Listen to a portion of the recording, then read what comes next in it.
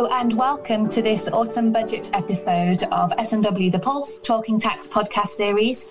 I'm Amy Jack, Head of National Tax at Smith & Williamson, and I'm joined by a number of tax experts who will provide you with the key highlights from the budget, which was announced on Wednesday the 27th of October, and we'll be discussing what the changes mean for you and your business.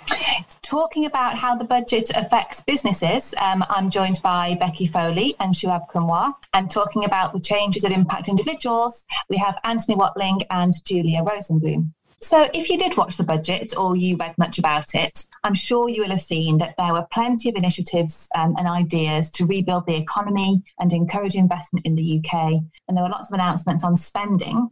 But overall, this budget was very light on tax announcements. And if we start with Becky, not a huge amount for businesses, but can you explain what announcements there were in the budget that impact businesses? Yeah, so there were a few targeted measures. So this would include for some of the large property developers.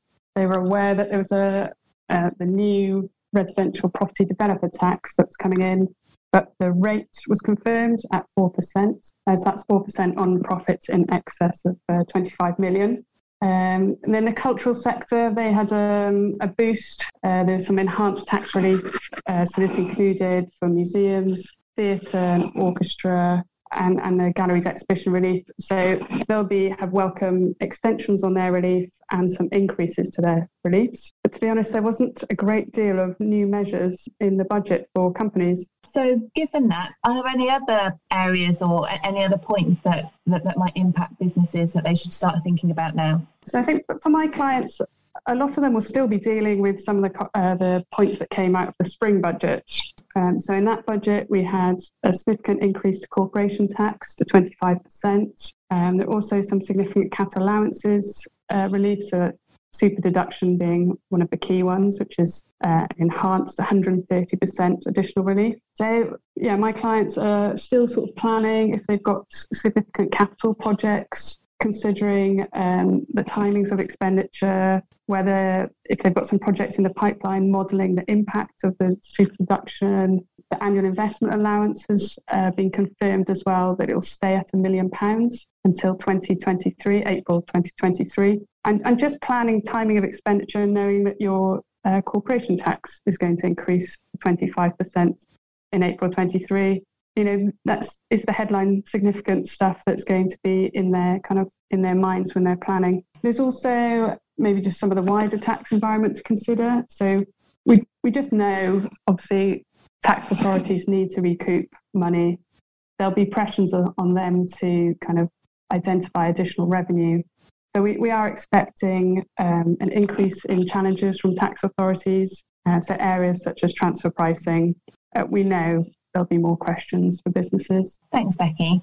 In terms of other future changes, there are also announcements on the research and development side for R&D tax relief. Shuab Kunwar is joining us as well today. Can you explain a bit about what those changes might mean for businesses, please? Hello, everyone. I'm going to spend the next few minutes talking through the latest updates to the R&D tax regime, as mentioned in the Chancellor's budget on the 27th of October. To start with the positives, it is great to see that from 1st of April 2023, cloud and data computing costs will be classed as eligible expenditure for R&D tax claims. This is something that we as R&D tax advisors have been lobbying for a while, as R&D activities regularly take place within public cloud environments. And in this sense, cloud hosting costs are similar to software licenses that is both enable the R&D activities to take place. This will ultimately have a positive impact for companies who, for example, are in the process of migrating their applications and services from on-premise to public cloud, such as AWS or Azure, and have to subsequently overcome security limitations due to the sensitivity of their dataset and structure. Previously, these companies would have claimed for staff costs incurred on resolving the technological challenges, but will now also be able to include the related cloud hosting costs as the environment in which the R&D is taking place. On a less positive note is the intention for the regime to focus on UK R&D activities only. Traditionally, this has been one of the greatest advantages of the UK regime. That is, businesses were able to claim for externally provided workers or subcontracted activities incurred overseas. For example, development hubs that existed in India, Romania, Singapore, or anywhere else in the world. The potential impact of this will only be known when further details are received from the government later this year. The government have also announced plans to tackle abuse of the regime and improve compliance.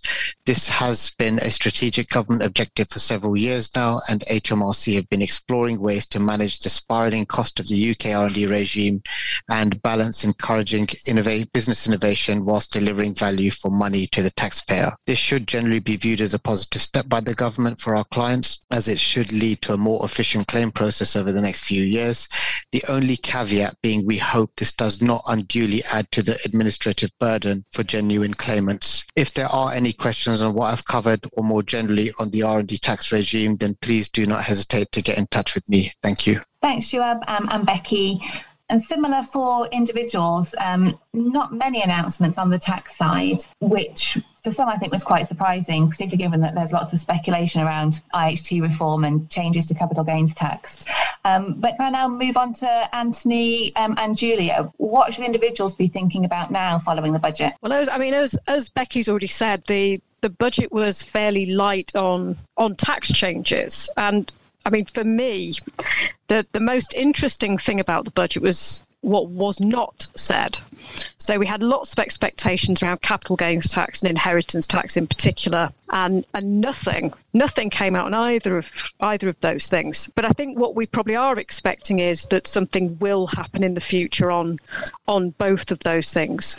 The budget was very much a spending announcement for the most part, and those things are going to have to be paid for. We've already got a lot of things that have happened over the course of the last 18 months to support businesses and individuals in respect to the COVID pandemic. So we are going to have to see something, I think. So I think Anthony and I would probably like to say a few things about what we might see in the future, and in particular what people should be thinking about. Perhaps before we do that, just a quick word on the corporation tax increase insofar as it affects private clients. There's obviously we know from the last budget that there's going to be an increase in the corporation tax rate to 25% from April 2023.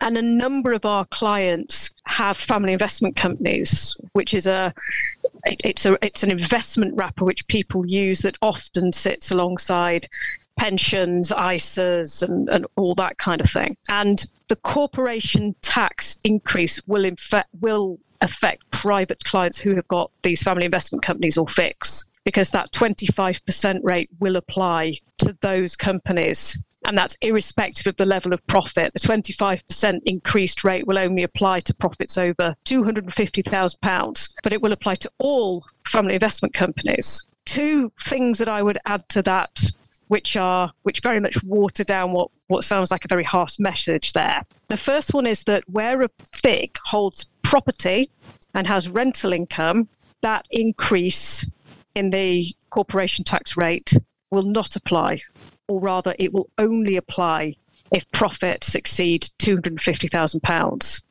So that's one important message to give out to everyone.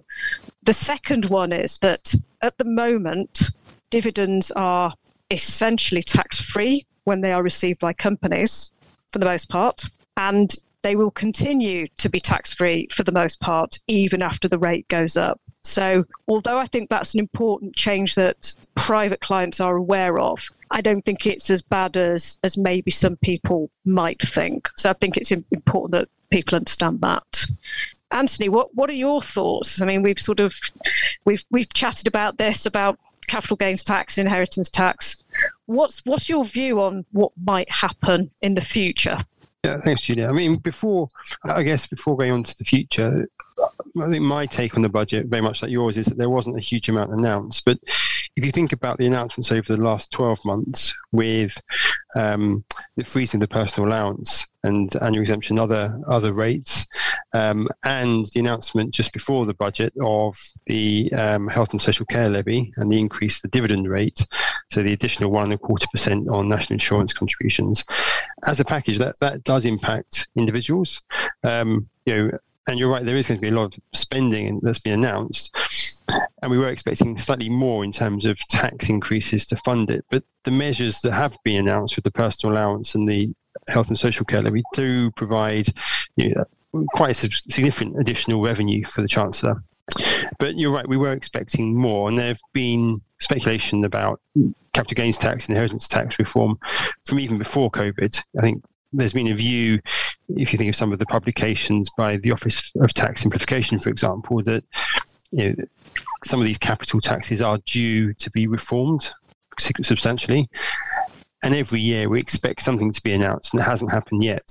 But I don't think that means it's not going to happen. I think all we now know is that we've had a stay of execution, if you like, and we still expect there could well be changes to the capital gains tax regime, whether that's a rate increase or whether it's changes to some of the reliefs. And for inheritance tax, again, we could well see changes to business property relief, for example, changes to the way that some assets are currently effectively exempt from inheritance tax.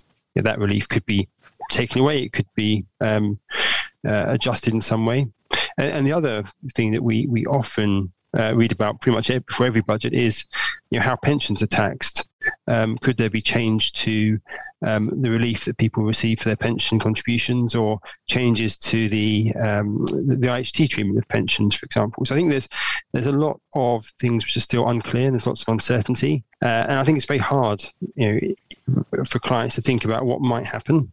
You might read the budget and just think, actually, that hasn't affected me, therefore there's nothing I need to do. The message to our clients is that it's still well worth reviewing your affairs, considering what might the implications to you be if some of these changes were introduced. Yeah, and interestingly, I mean, I think that one of the biggest indicators for me that the capital gains tax rate will go up is because the corporation tax rate is going up. So I think there are a lot of people who have taken a big sigh of relief and are thinking it's not going to go up, because it hasn't. And we've had all these reports that have come out from the Office of Tax Simplification and some extra sort of government bodies, and nothing's happened. But the corporation tax rate is never higher than the personal tax rate. So in less than 2 years' time, as matters stand, we'll have a corporation tax rate that is higher than the standard rate of personal capital gains tax, so 20% for most assets other than residential property. So for me, that's a huge red flag that the capital gains tax will go up, because it has to be higher than corporation tax. That's what history shows. So there's certainly a lot of conversations that I know both of us have been having with clients around preparing for what could be an increase in capital gains tax.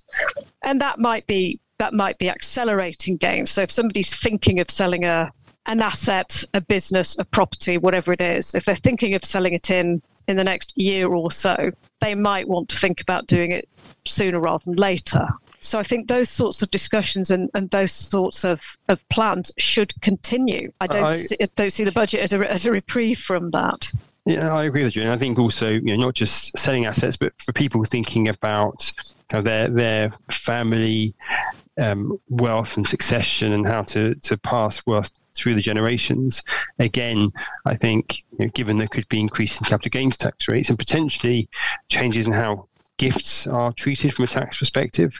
There's conversations I'm having with my clients along the lines of, if you're thinking of doing these things, or if you're intending to do these things, it's better to think about doing them sooner rather than later. I think the downside of delaying could well be that the tax rates are going to increase. I can't see that they're going to decrease anytime soon. So taking action today, what the tax consequence is going to be, the tax environment in which you're operating.